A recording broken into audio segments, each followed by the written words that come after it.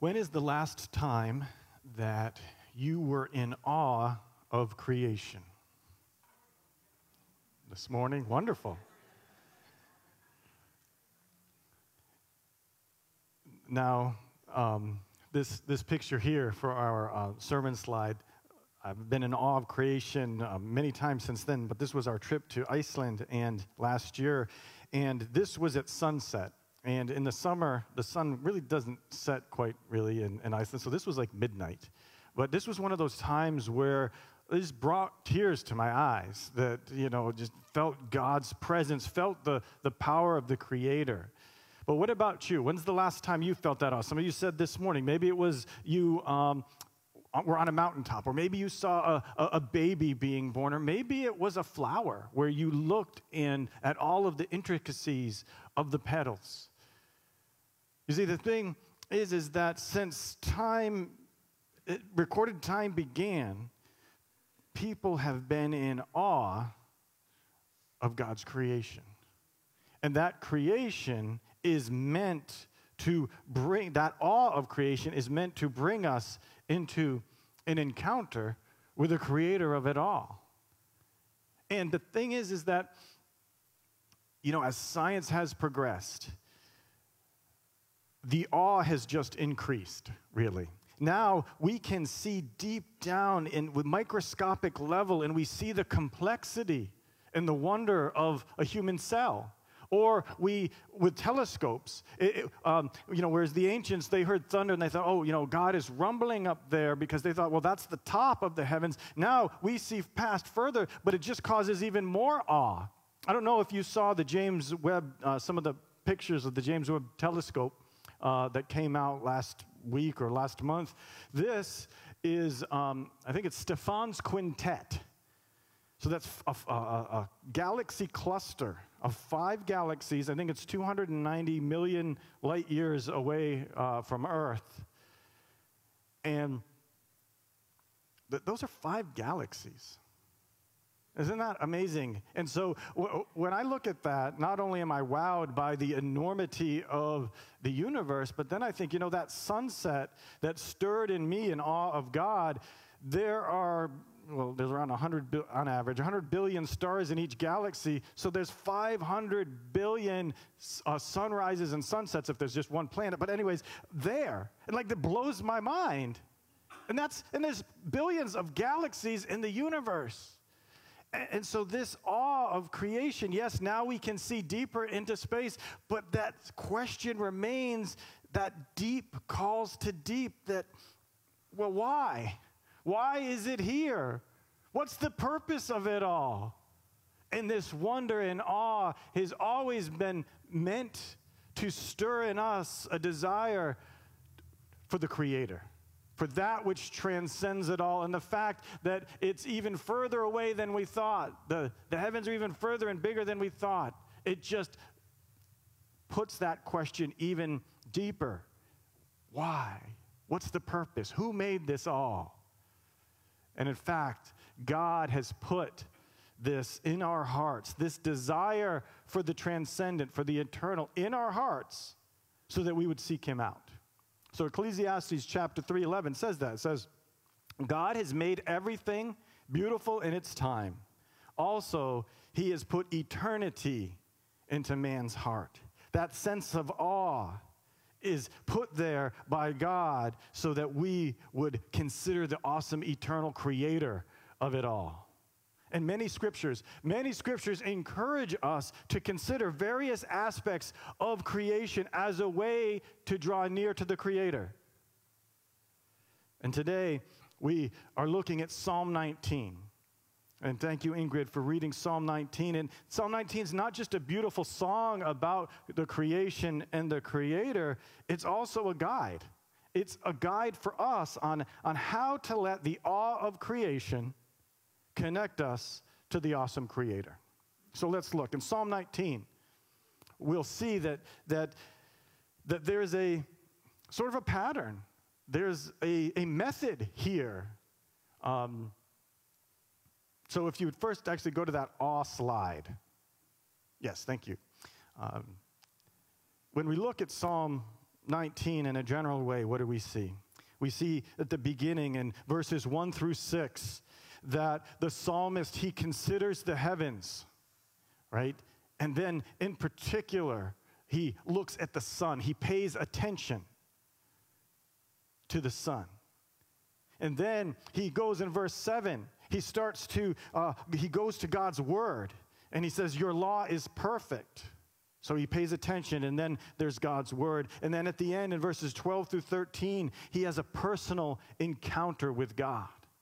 And so we're going to look deeper into this part of Psalm 19, and it gives us a pattern of how do we connect with creation in a way that causes us to have a personal encounter with the creator of it all.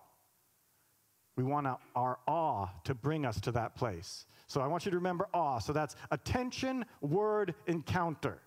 All right, so say it with me. Attention, word, encounter.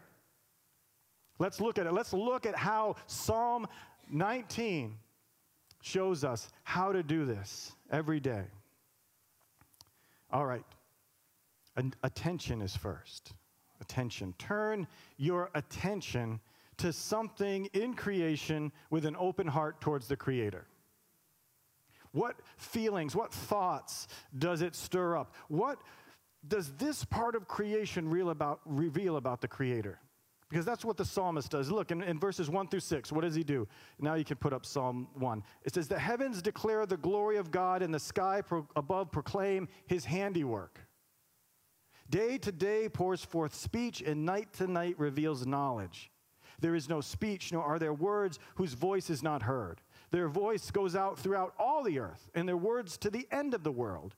In them he has set a tent for the sun, which comes out like a bridegroom leaving his chamber, and like a strong man runs its course with joy. Its rising is from the end of the heavens, and its circuit to the end of them, and there is nothing hidden from its heat. So see what the psalmist does? He turns his attention to the sky. But in particular, and so he's overwhelmed, like, wow, this is God's handiwork. Look at how the sky, how big it is, how it proclaims God's glory. But then in particular, he focuses on the sun and how it charges across the sky. And nothing can escape the sun, right? It says nothing is hidden from its heat. And especially in a desert climate, you know, if you get in the shade, then if you're in the shade for a while, but then as the sun goes across the sky, well, the shade moves. You can't escape it. And if it's hot out, if the sun is hot, you can go in the shade, but it's still hot. We've experienced that a lot this summer. And so the psalmist, he's focusing on the sun. And he notes that although the sun doesn't proclaim God's glory with words, the message of the Creator still goes throughout the globe because the sun goes throughout the globe. The testimony of creation testifies to the Creator. Even though words aren't used, that message goes throughout the world. And that's why it's called general revelation. So I'm going to throw out some theological terms for those who love those kinds of things. General revelation, meaning general, every person on earth sees the sun, sees the creation, and is drawn to, and it says something about the Creator. But the command to pay attention to the created order, the works of God's hands, to consider the work of God's hand, it's throughout Scripture. There's a whole lot of scriptures. Psalm 8, for instance, verses 3 and 4. The psalmist says, when I look at your heavens, the work of your fingers, the moon and the stars which you have set in place. So this person's looking at the night sky. What is man that you are mindful of him, and the son of man that you care for him? So he is in awe when he sees the transcendence of the sky and the bigness and all that. And he's like, but yet, God, you consider us. You're so high and above and mighty. You've made all this, but yet you regard people, little people.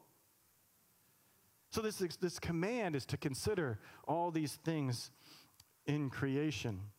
And you know, This sermon today, it's kind of introing we're doing some growth groups this fall, as we've been doing, and Olivia's doing a great one, and she's going to talk about that next week, and encourage you to look at that one.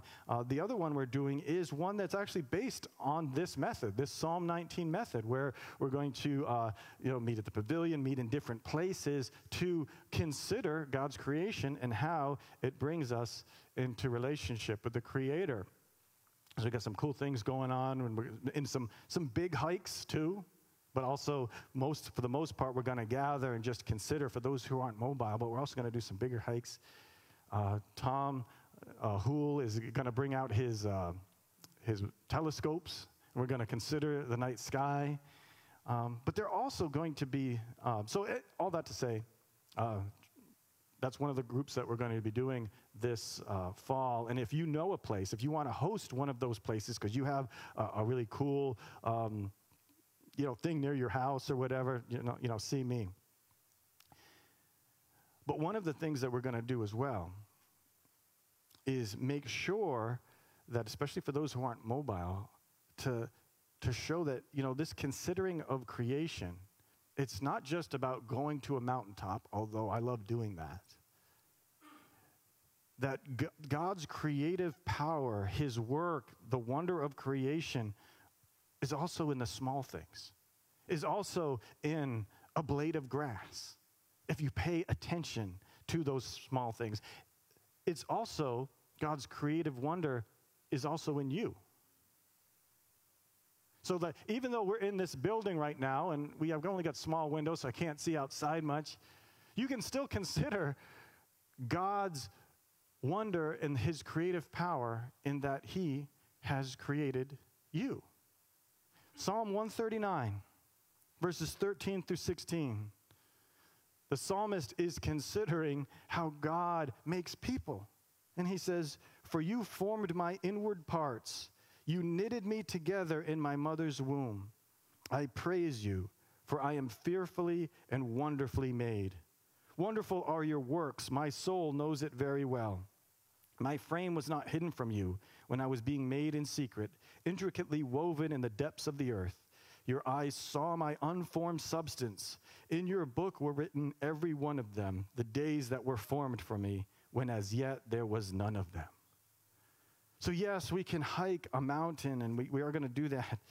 But don't forget the little things. Don't forget the rose. Don't forget the honeybee. Don't forget you, because God has made you. And when we consider the human body, we should be in awe of the intricacy of it. And again, now that we have microscopes and stuff, we go on to the cellular level, and it's even more awe-inspiring about how God has made us.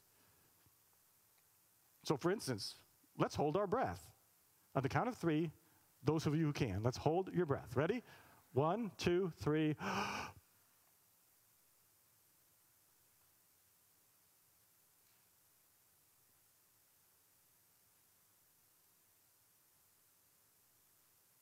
Now I'm going to exhale, because if I pass out, then I won't be able to finish my sermon. But if we kept holding our breaths until we did pass out, right? Why do we do that? Have you ever thought that we really didn't think about, well, most of us, some of you maybe if you have issues with breathing, but for the most part, we don't even think about breathing. And yet this whole time we were breathing, we were taking in oxygen. Our bodies are amazing. And in fact, that every day about 700 billion cells in our bodies wear out, and they must be replaced. And so when we breathe in oxygen, when we breathe in air, in our lungs, there's this exchange that takes place. And our oxygen goes into our bloodstream, and then that blood takes the oxygen to each of our cells. And that oxygen is combined with some other things I can't remember that then build those cells up. And then the oxygen is combined with carbon so that it gives energy so that we can breathe, so that we can move. And all of that is happening now, and we're not even thinking about it. We are fearfully and wonderfully made. So and maybe some who are watching online, you're at home and you're kind of housebound, and you're like, I'd love to go and see a sunset again. And you can still consider God's creative power just by considering you, how God has made you, how you've taken this breath, and how there's so many functions that happen. We are fearfully and wonderfully made. So the scripture commands us to pay attention to how the created order points to the glory of the Creator. So that's step one. So step one in Psalm 19 is attention, right? Turn your attention to a part of creation. And we can do this every day. We can do it now. We just did it now. Every day, every place, we can turn our attention to something in creation. But God's word or message, yes, it goes out in a general sense through creation. That's why, again, creation is called general revelation. But general revelation only reveals so much. So, for instance, the sun, right? The psalmist was considering the sun. The sun is powerful. It's inescapable. Well, then how much more is the one who created the sun inescapable? Right? That's general revelation. When we see God, his attributes, his power through creation, but still so many questions remain. All right, there's a creator of the sun and all that we know, but is that creator, like, does he care for me? Does that creator, like the sun, does he want to burn me up? You see, there's still questions that remain, and that's why we need what's called special revelation. That is where God reveals his word or his message in human language. That's why step two, A was attention. We turn our attention to the created order. But the second is word, right? Word. We now pay attention to God's word. We interpret God's creation through what he has revealed in human language, in word. That's what the psalmist does, right? In verse 7. He says, the law of the Lord is perfect, reviving the soul. The testimony of the Lord is sure, making wise the simple. The precepts of the Lord are right, rejoicing the heart. The commandment of the Lord is pure, enlightening the eyes. The fear of the Lord is clean, enduring forever. The rules of the Lord are true and righteous altogether. More to be desired are they than gold, even much fine gold. Sweeter also than honey and drippings of the honeycomb. Moreover, by them is your servant warned. In keeping them, there is great reward. So word, right? Following the Psalm 19 pattern, right? The message of God's creation pushes us towards his revealed word. So the psalmist, he first considers creation, but then in 19:7, what does he do? He turns to how the word of God is also beautiful and how the word gives us more answers. Those answers that, yes, where you have this sense of awe, but now God has also revealed further who he is. Those stirrings of creation, yes, they stir in us, but they're also meant for us to pursue God so we get our answers from him. So God reveals himself in human language so that he can be known, God's word. So that's that next step. Basically, we're asking, how does God's word inform what I just noticed about creation? So the psalmist, he's looking at the sky, he's looking at the sun, and now he goes to God's word, and he's saying, all right, what is God's word? How does that inform what I'm experiencing? So maybe if you're on a mountaintop and you see all the God's wonder, right? The next step is, all right, God, is there something in your word that I'm also being drawn to? So I was on one of my hikes and I saw an eagle. And that made me think of Isaiah 40:31. They who wait for the Lord shall mount up with wings like an eagle. So it can be something very concrete like that. You see something, and then you go to God's word and say, okay, I see this, God. Are you trying to, remind me about me to wait on you? But it can also be something a little less concrete, like you see a fallen tree with mushrooms and moss growing on it. And it just reminds you that, of mortality, how that we often stand and then we fall. But we stand before God and all of this. The point is that we look at the created thing But then we look at it through the lens of God's word. And the place of God's word, it's crucial to both Jewish and Christian understanding. God has revealed himself. He has spoken to people and through people because he wants to be known. And he understands that the creative order, yes, that's general revelation. Yes, it shows his power. It shows his glory. But God wants to be known even more. And so he has revealed his word. And just like God has put laws in nature, in the created order. So like there's the law of gravity. There's laws of physics and all of that. That those are patterns that you can bank on. You can observe them and know how things will go. He also has a moral law for moral agents. So we're moral agents. We're created in God's image. That means we can understand good and evil. We can relate to God. Unlike some of the parts of creation, we're created in his image. And so God also has a moral law, and he has revealed that in his word. And that's why the psalmist, he says, the law of the Lord, it's perfect. It's like honey. It's so valuable like gold, which is often different than how we think of the law. Right? When we think of law, we often think of restriction. We think of constraints. We think of reluctant obedience. So, for instance, this happens, it seems like at least every day, when my wife says, hey, you're going a little fast. You know, the speed limit here is whatever it is. And I'm like, okay. And I'll slow down. I'm not like, oh, that's beautiful. Like that, you're right. The speed limit being 35 here is beautiful, and it protects me and all of this. Well, the psalmist, the psalmist says the law of the Lord, the word of the Lord is beautiful because it reveals more about God. It's not a constraint. It's rather showing more of God's heart. So that it's beautiful. So just as we consider the beauty of creation, then we consider the beauty of God's word, that it reveals who he is.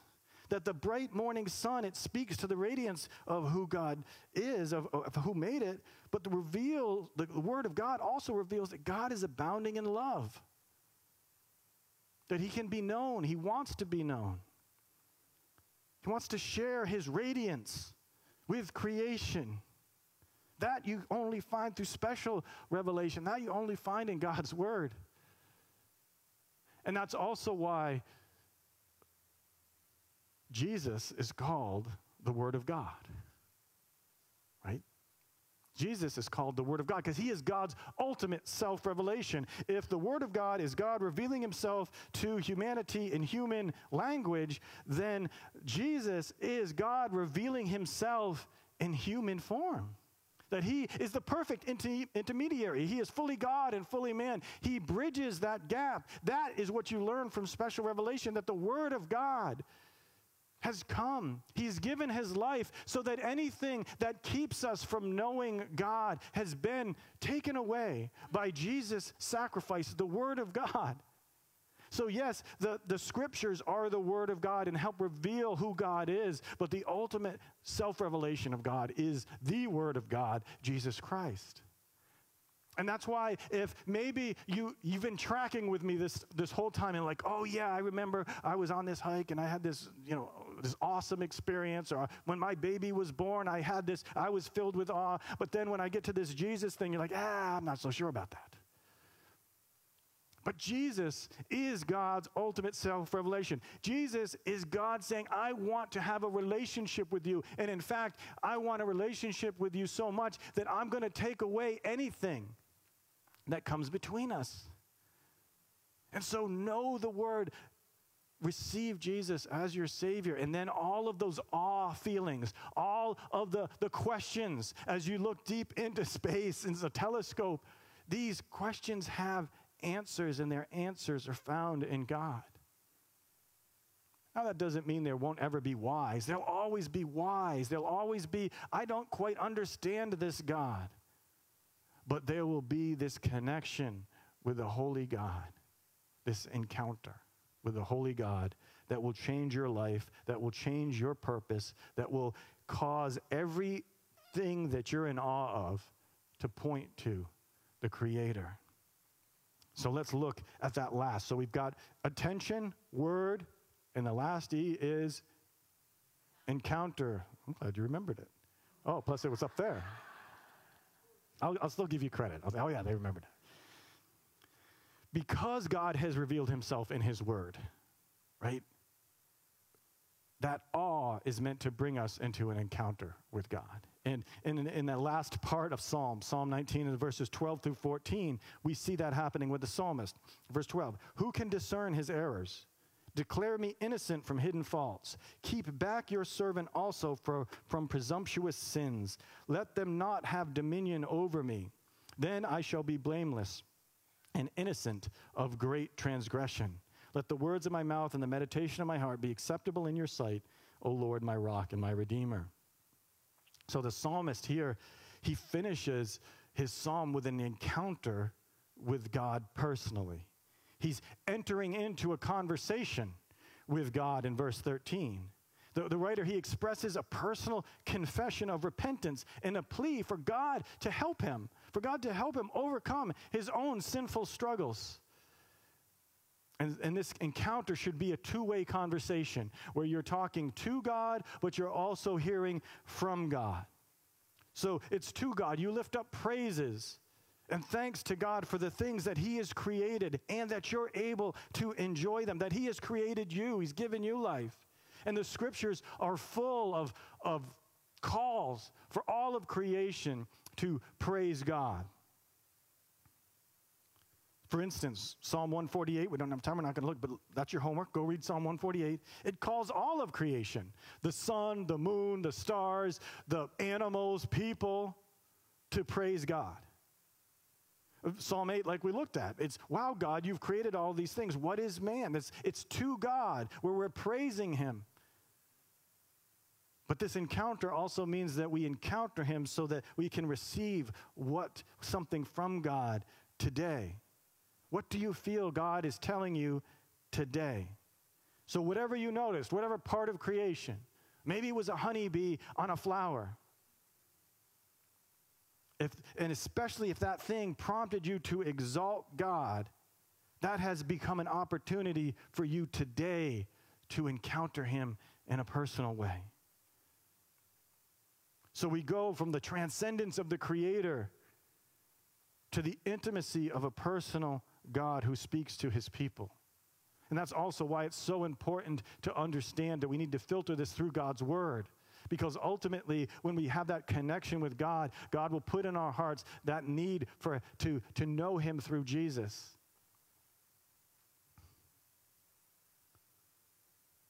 And the psalmist, that's what happens with him. Notice the psalmist, perhaps from, as I mentioned, contemplating the inescapability from the sun's rays and knowing that the Creator's light, all right, if I can't escape the sun's rays, I can't escape the Creator's gaze.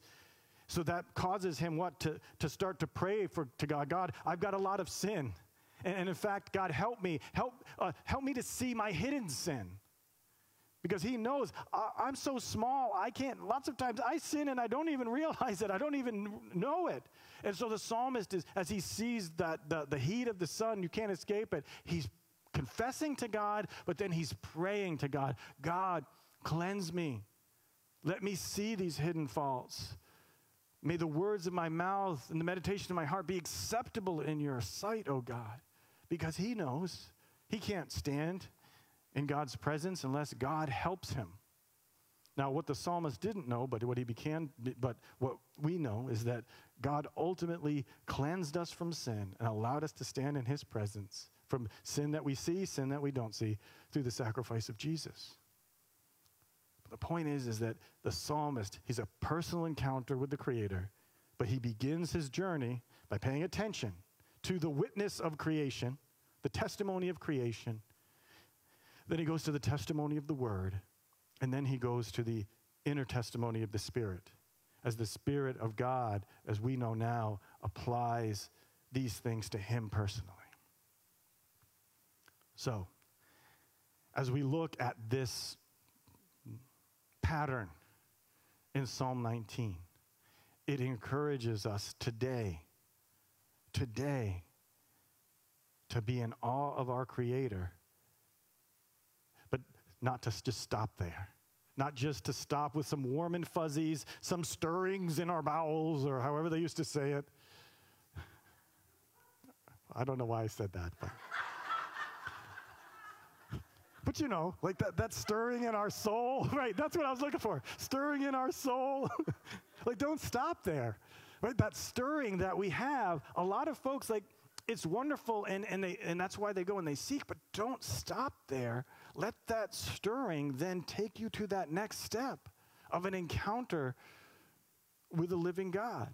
And you can do that today. I invite you, when we do our growth group, I pray that you would join in as we go and we consider different parts of creation. It's going to be a great time. I encourage you to do that.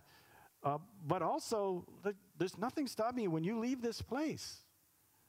As you drive down this street, look, consider the trees, consider the grass. Or even before you leave this place, you consider the breath that you're taking. You consider that you are fearfully and wonderfully made, and let that cause you to enter into an encounter with the Creator. Psalm 19 gives us that pattern, but will we follow it? Will we take God up on this opportunity that we have every day that we have creation? Every day that we see it, hear it, touch it, experience creation, will it push us to an encounter with the Creator? Let's pray. Dear God, we do confess so many times we take for granted all of the wonder. And Lord, sometimes when we see it, we also don't allow that to push us towards an encounter with your word and an encounter with you. So I pray, Lord, that each one of us, Holy Spirit, that you would move in us. Holy Spirit, that you would cause us to open our minds and our hearts to your creative power, to your glory, and that everything in this, your creation, God, would point us to you. We praise you, God, for you are a powerful creator, but we also praise you that you are near and that you, Lord, gave Jesus so that we could have that personal encounter with you that would span into eternity, that eternity that you've placed in our hearts so that we would seek you.